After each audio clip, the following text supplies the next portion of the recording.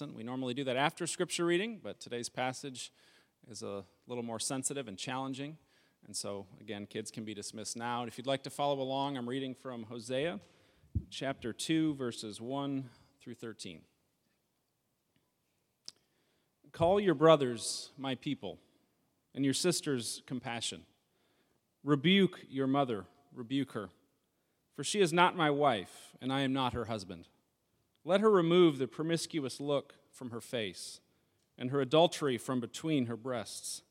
Otherwise I will strip her naked, and expose her as she was on the day of her birth. I will make her like a desert, like a parched land, and I will let her die of thirst. I will have no compassion on her children, because they are the children of promiscuity. Yes, their mother is promiscuous. She conceived them and acted shamefully. For she thought, I will follow my lovers, the men who give me my food and water, my wool and flax, my oil and drink. Therefore, this is what I will do. I will block her way with thorns. I will enclose her with a wall so that she cannot find her paths. She will pursue her lovers but not catch them. She will look for them but not find them. Then she will think, I will go back to my former husband, for then it was better for me than now. She does not recognize that it is I who gave her the grain, the new wine, and the fresh oil.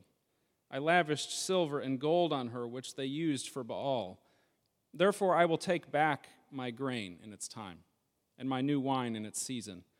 I will take away my wool and linen, which were to cover her nakedness. Now I will expose her shame in the sight of her lovers, and no one will rescue her from my power. I will put an end to all her celebrations, her feasts, new moons, and Sabbaths, all her festivals. I will devastate her vines and fig trees. She thinks that these are her wages that her lovers have given her. I will turn them into a thicket, and the wild animals will eat them. And I will punish her for the days of the Baals to which she burned incense. She put on her rings and her jewelry and followed her lovers, but she forgot me. This is the Lord's declaration, the word of the Lord.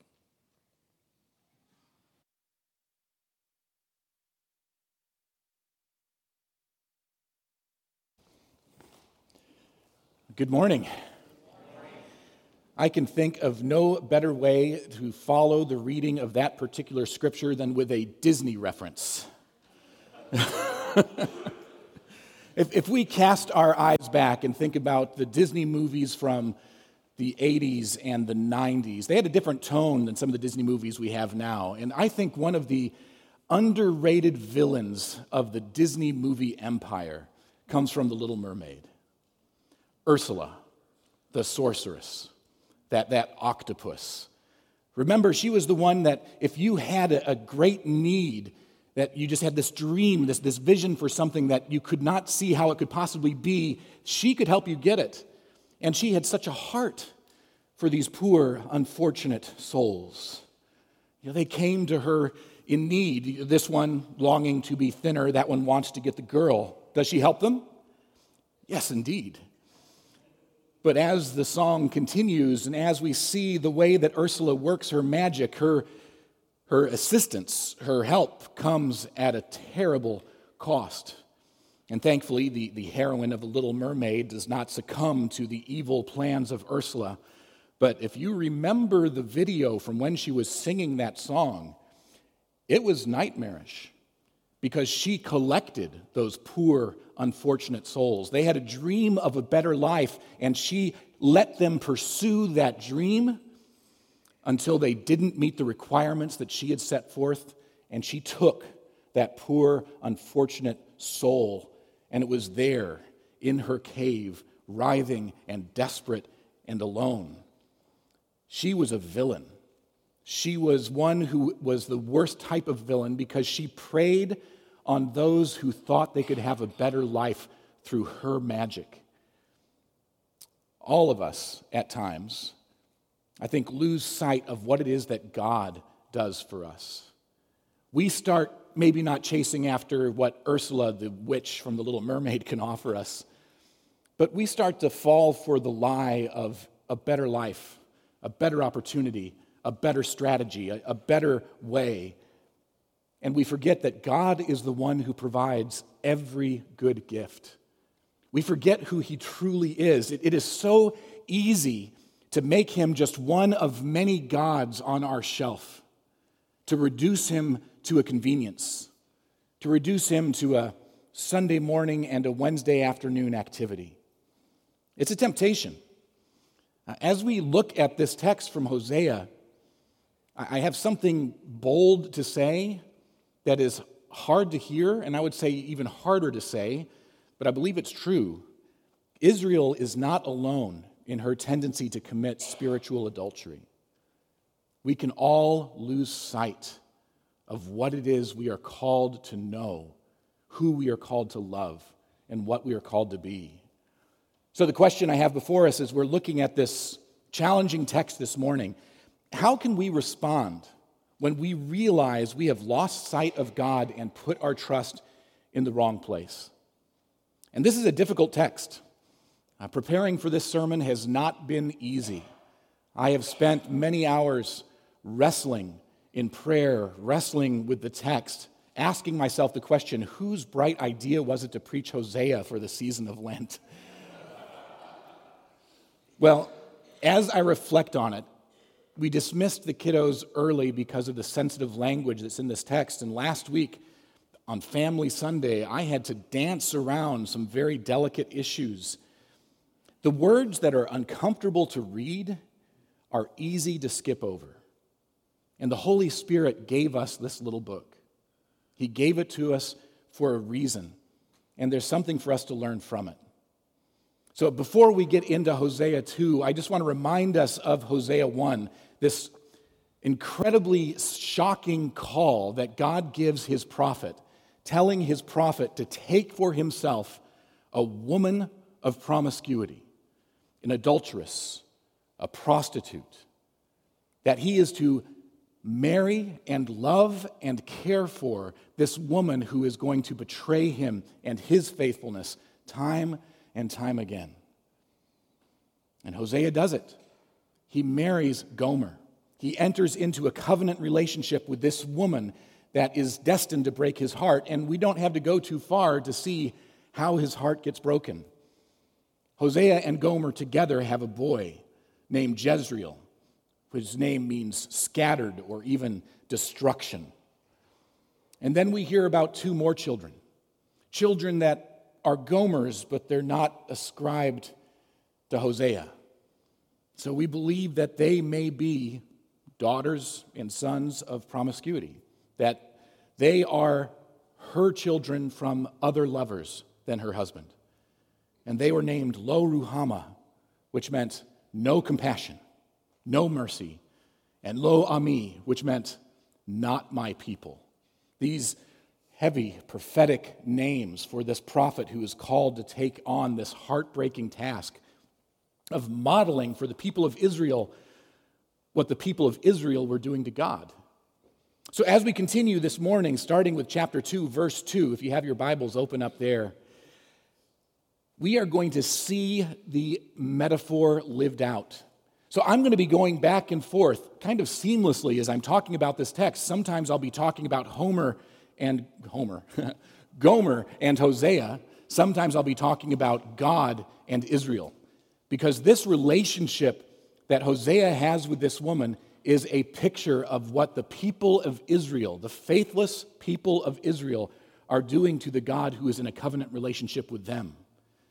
So as much as our hearts break for this prophet called into this incredibly difficult ministry, our hearts should break all the more because that's just a picture.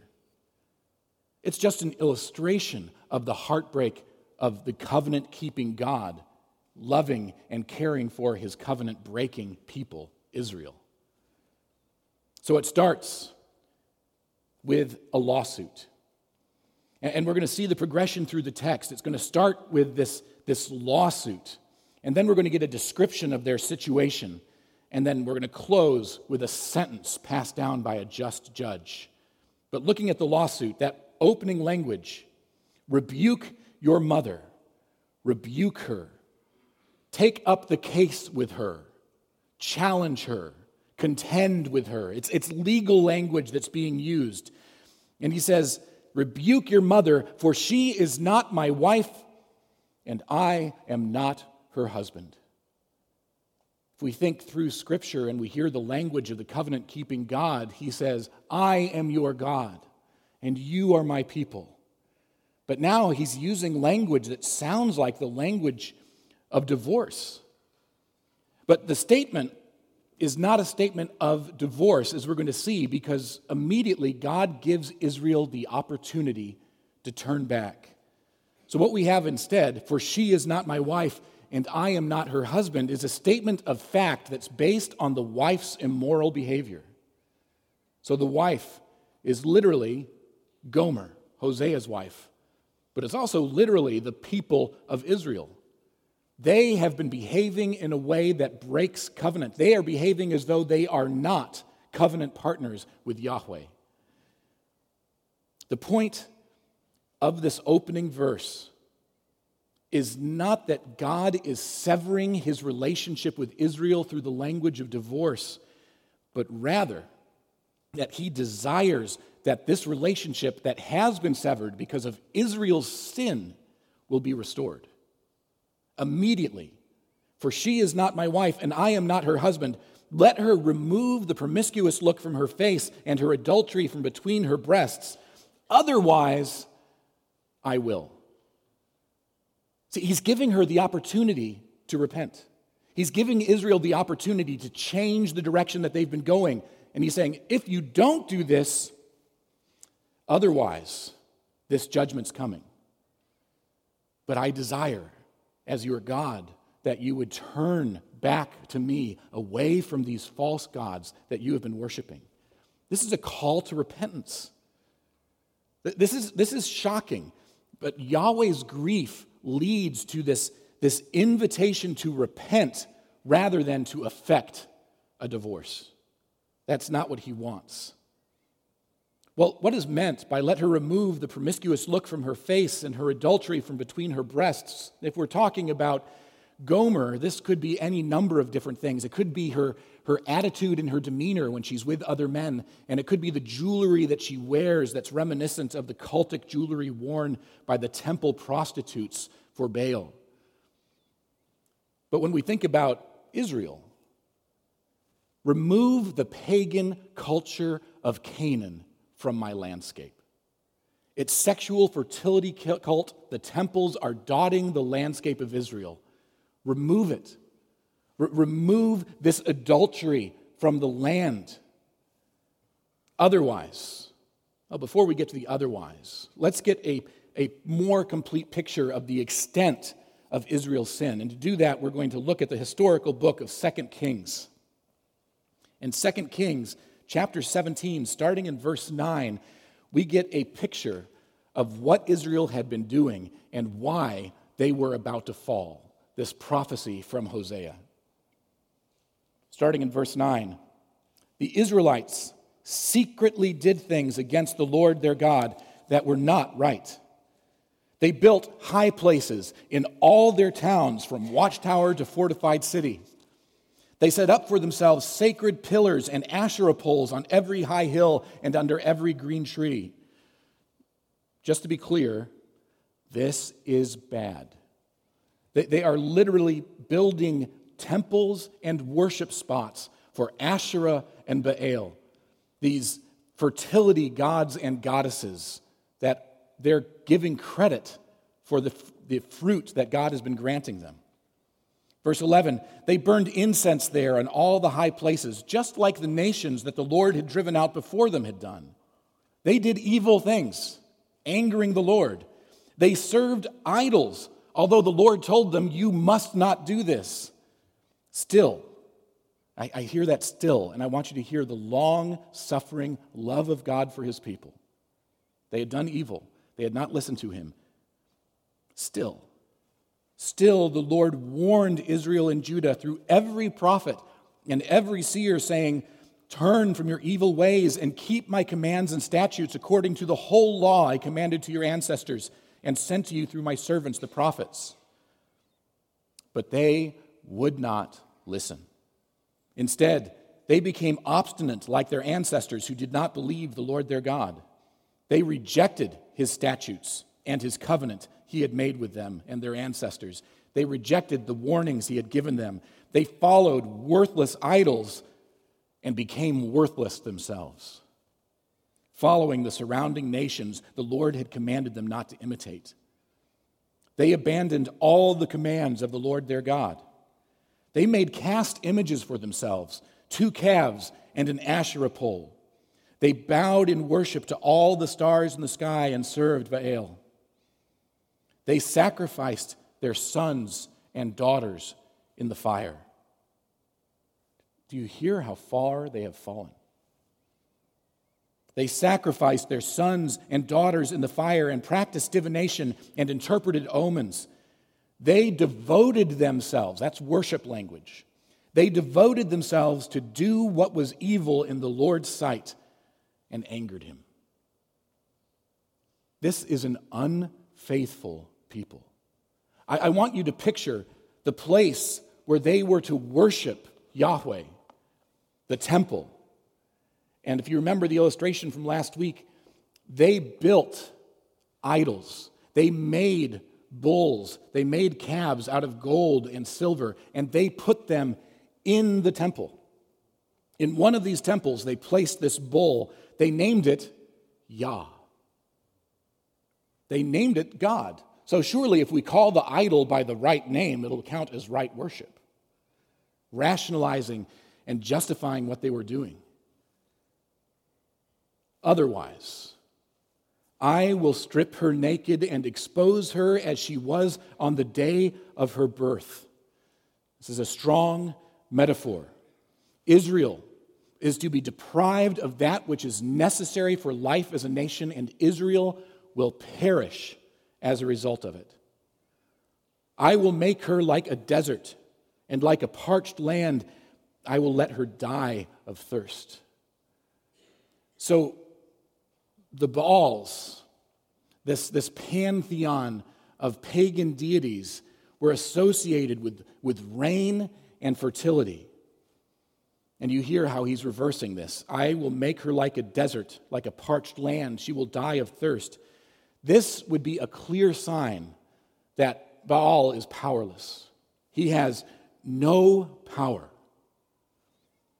Throughout this lawsuit, God shifts between the threat of punishment and the hope of restoration. I want you to sense that.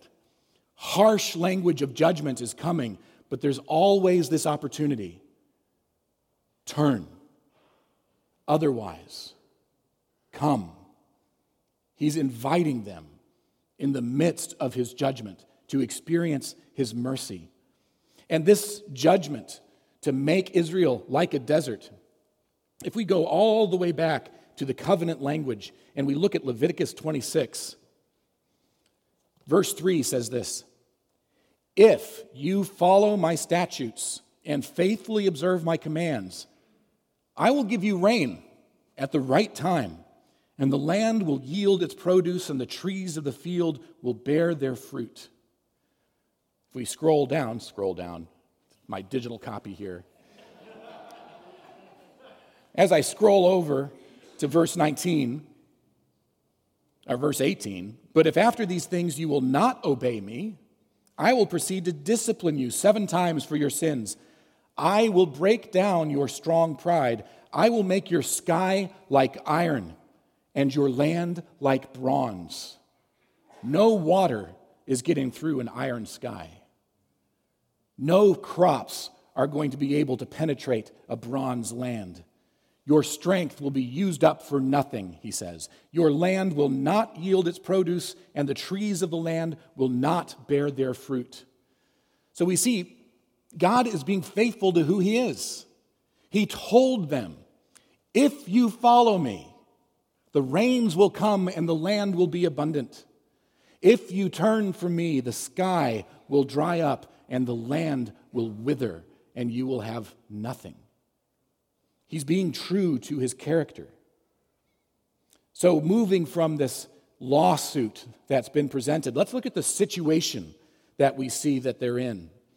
Verse 4, I will have no compassion on her children because they are the children of promiscuity. All right, so should we talk about the children of Gomer, or should we talk about the children of Israel? The scripture is for both. I will have no compassion on her children. Israel has betrayed me, and so down to the individual child of Israel, I will show no compassion, because they have not followed me. Societally, Gomer's brood of illegitimate children would have been detested because of what they stood for. Hosea's audience would understand the revulsion that Yahweh feels to this brood of illegitimate children in Israel as they follow false gods. Yes, verse 5, their mother is promiscuous. She conceived them and acted shamefully, for she thought, I will follow my lovers, the men who give me my food and water, my wool and flax, my oil and drink. So Yahweh had a reputation in the ancient Near East. He was the God of hosts. He was the God of war. He was the God of military might and conquering. This is the reputation he had. And the Israelites started listening to the voices of the Babylonians and the Assyrians and those around them and started hearing about, Asherah is the goddess of fertility, and Baal is the god of rain and fruit. So you should worship them as well. And this is where you'll get your grain. This is where you get your oil. This is how your animals will be able to yield wool for you. You sacrifice to them for those purposes, and Yahweh for the purposes of war and the military. And so they fell for this lie. I will follow my lovers. I will follow my false gods. Those who give me my food and water, my wool and flax, my oil and drink. They fell for the lie of Ursula in the cave, that she's the one who can provide the good life. It's a lie. It's always been a lie. These idols of Baal and Asherah, as we just read in 2 Kings, they are worthless, and those who follow them become worthless. So we move from the situation to the sentence. God is a just judge, and if his mercy will not be accepted, his justice must be meted out. Therefore, verse 6, this is what I will do. I will block her way with thorns. I will enclose her with a wall so that she cannot find her paths. Israel has been going her own way and choosing paths that were not the straight paths that God had set forth for her. Israel was going her own direction, and God says, I'm going to hem her in. I'm going to use these thorn thickets to force her direction. So in a way, as we read this, I want us to hear this not as a punishment, but as a mercy. This is protection. God is acting in grace here, not anger. This hedge containing her like a farm animal is for her own good and for the good of their relationship. It will protect her from straying off and returning to these false gods. I've talked up here before about our alpacas and llama and goats and chickens and the strange collection of animals that live in my backyard. We have fences in our backyard, and these fences are ingenious because they're not fixed. They are fences that we are able to move easily, so we can paddock them in one section of the yard. Or when we have delivery of mulch coming, we can create a line to keep them in a safe space so the trucks can come and go without harming the animals or the animals getting out. We build a hedge around them to protect them. This is what God is saying he will do for his people. This is what I will do so that she cannot find her dangerous paths. Have you ever felt hemmed in? Have you ever felt frustrated that things simply weren't going your way? I'm not saying that this is universally true, but sometimes I suspect that frustration comes about because we are trying to attain a life where we don't need God. And God is building a hedge. He is protecting us from going down a road that will lead to destruction. What if our frustration is God's gracious pursuit of us? Are we willing to look at the discipline of the Lord as one of the most loving things that He can do for us? He goes on in verse 7. She will pursue her lovers and not catch them. She will look for them and not find them. Then she will think, I will go back to my former husband, for then it was better for me than now. I want you to look at that first sentence of verse 7. She will pursue her lovers but not catch them. Hosea does not depict Israel as a harlot who waits for the lovers to come to her door. He portrays her as an adulterous woman who shamelessly and brazenly runs after her lovers. This is what Israel has become. Shamelessly and brazenly pursuing false gods. Well, God is drying up the land, demonstrating that Baal has no power. God is hemming them in, hedging them in. Well, I will go back to my former husband, for it was better for me then than now. The grass is always greener. Baal is not listening. He has no power. So Israel will turn back to her first love. God does this so that the people will realize that the God of Israel, not the Baals, the God of Israel is the one who produces the fertility of grain and wine and oil. Baal and Asherah have nothing to do with it. Verse 8, the point is made. She does not recognize that it is I who gave her the grain, the new wine, and the fresh oil.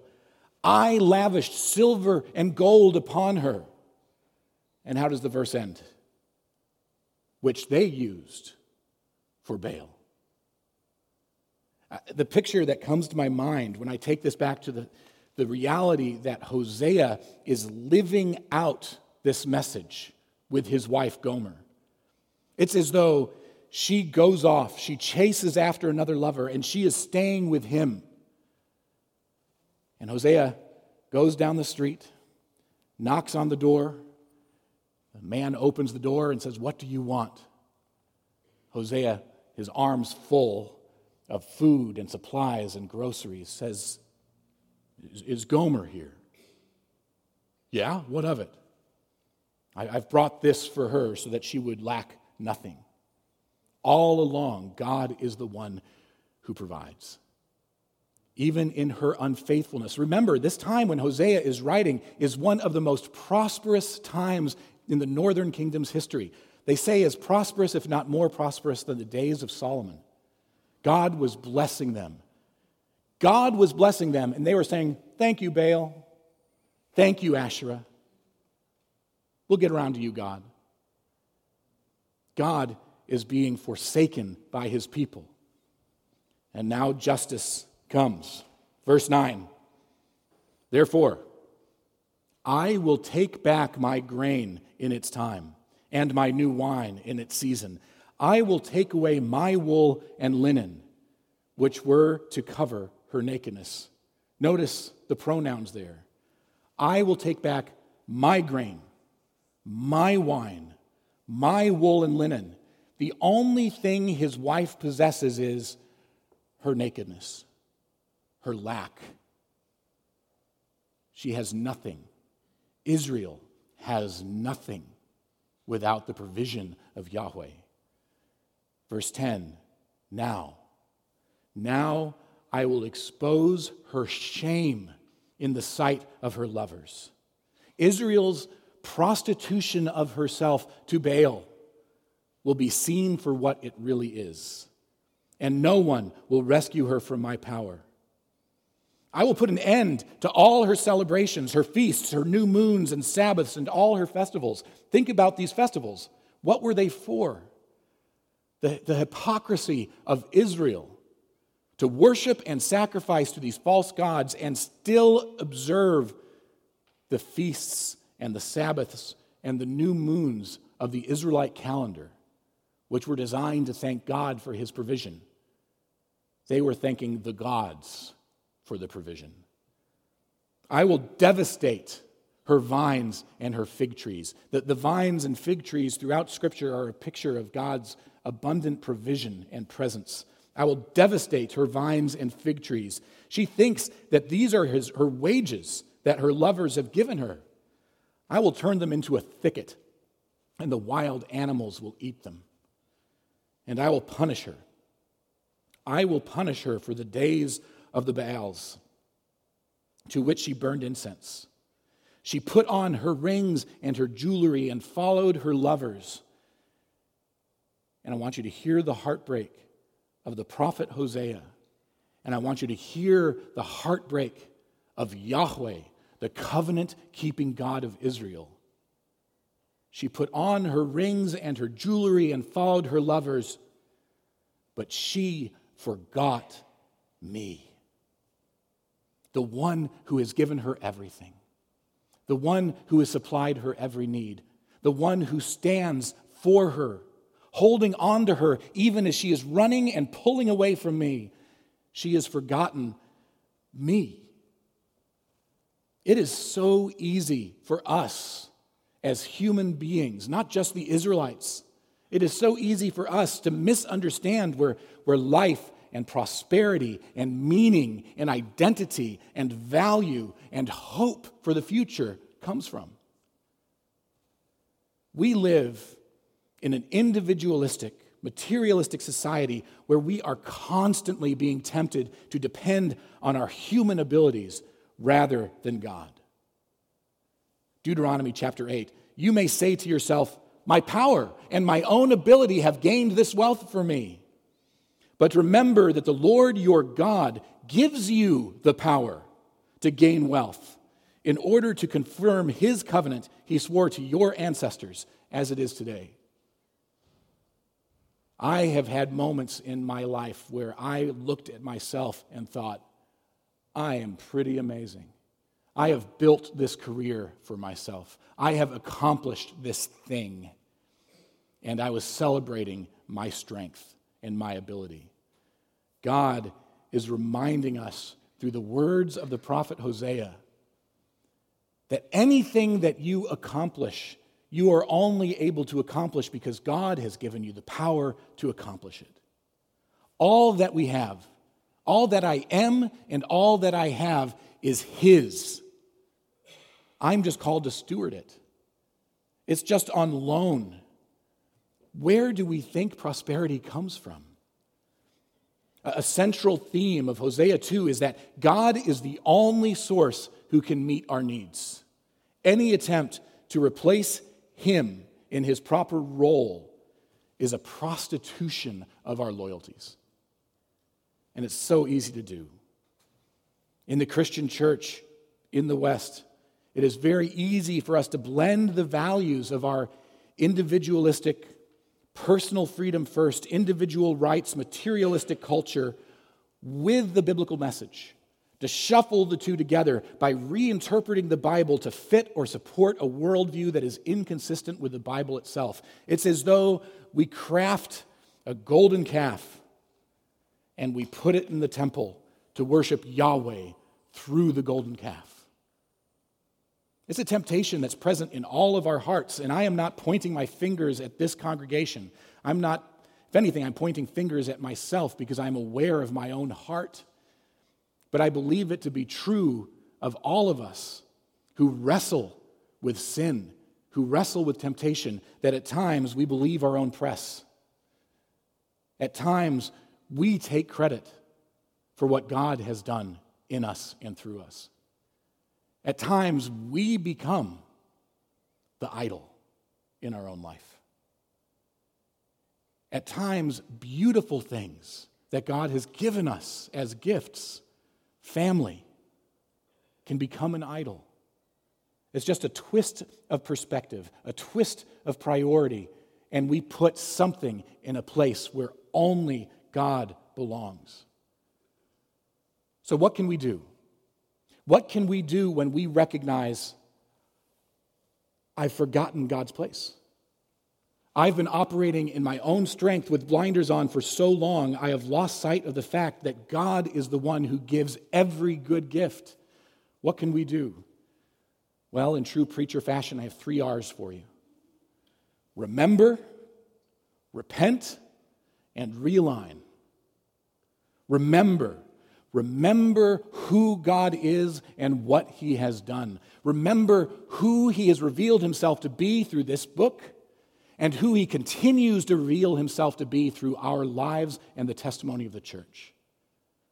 He is a God who has done great things, is doing great things, and has yet to do an amazing thing when the Son returns. Remember who God is. Remember where our hope truly lives. Repent. Repent of self-sufficiency and misplaced hope. The idea that I can do it. The idea that I'm so clever that I can manage my 401k in such a way to ensure my comfort in the future. No, that's a gift from God. Insofar as you have that capacity, it's a gift from Him, and He alone should receive the glory, not you. Repent of being a thief of glory. And realign our hearts in thanksgiving. If we are thankful, if we are men and women who are characterized by our thanksgiving to God, it's hard to commit idolatry because we're giving thanks to the one from whom all things come. And this morning we have 2 opportunities to very practically realign our hearts to thanksgiving. The first is immediately after the sermon. Immediately after the sermon, Earl and the team, they're going to lead us in a song, and we're going to have the opportunity to give back to God what He has given to us. It's an opportunity to worship and recognize He is the one who has provided us with everything we have, and to realign our hearts in thanksgiving, to give thanks through giving. And then we're going to gather around this table to see and to be reminded of what God has done for us. Because every single one of us, when we read a book like Hosea, we want to identify with Hosea. The bad news is the text doesn't let us do that. Hosea is identified with the God of Israel. We are identified with the people of Israel. In the book of Hosea, we are Gomer. We are the adulterous, unfaithful wife. And when we come to this table, we are given the reminder of the bridegroom, Jesus, who came so that we might, despite our fickle hearts, have relationship with the Father and be restored in our relationship with Him. We approach this table just as we approach giving with thanksgiving, because He alone is God. We are not. Would you pray with me? Heavenly Father, we praise You. We worship You, for You are the giver of every good gift. But even if You had not given us a thing, You would still be worthy of our worship, for You are good. You are holy. You are majestic. You are just. We thank You for Your mercy to us, that when our hearts wander, You frustrate our wandering by hemming us in. You remind us of who You are and what You have called us to be. So we thank You for the difficult words of Hosea chapter 2.